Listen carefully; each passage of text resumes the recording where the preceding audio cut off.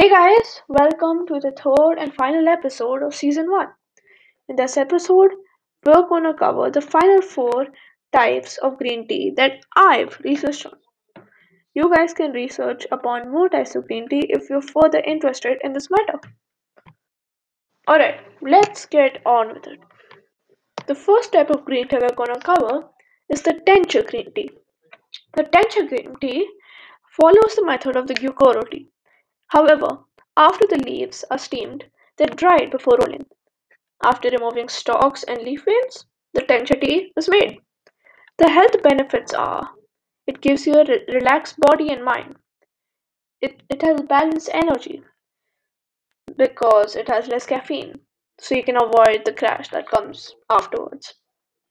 It detoxifies the body, it fights aging, and also aids weight loss. The second type of green tea is the matcha green tea. It's made when the tincture tea leaves are grounded before the exporting. This tea is special because it's the only traditional green tea with no residue. The health benefits are such relaxed body and mind, balanced energy, detoxifying the body, etc. It's the exact same as the tincture green tea, as it's only grounded before, you know, being made into tea. The third type of green tea we're gonna cover is called the Jamaica green tea. This tea is made from mixing brown rice and sencha tea.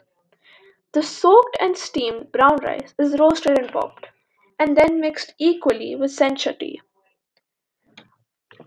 Now, this tea uh, has the enjoyment of the combination with the savoriness of roasted brown rice, the refreshing flavor of sencha. The health benefits are such it balances blood sugar, it gives you relaxation, helps with concentration, it detoxinates the body, and lowers risk of cancer and heart disease.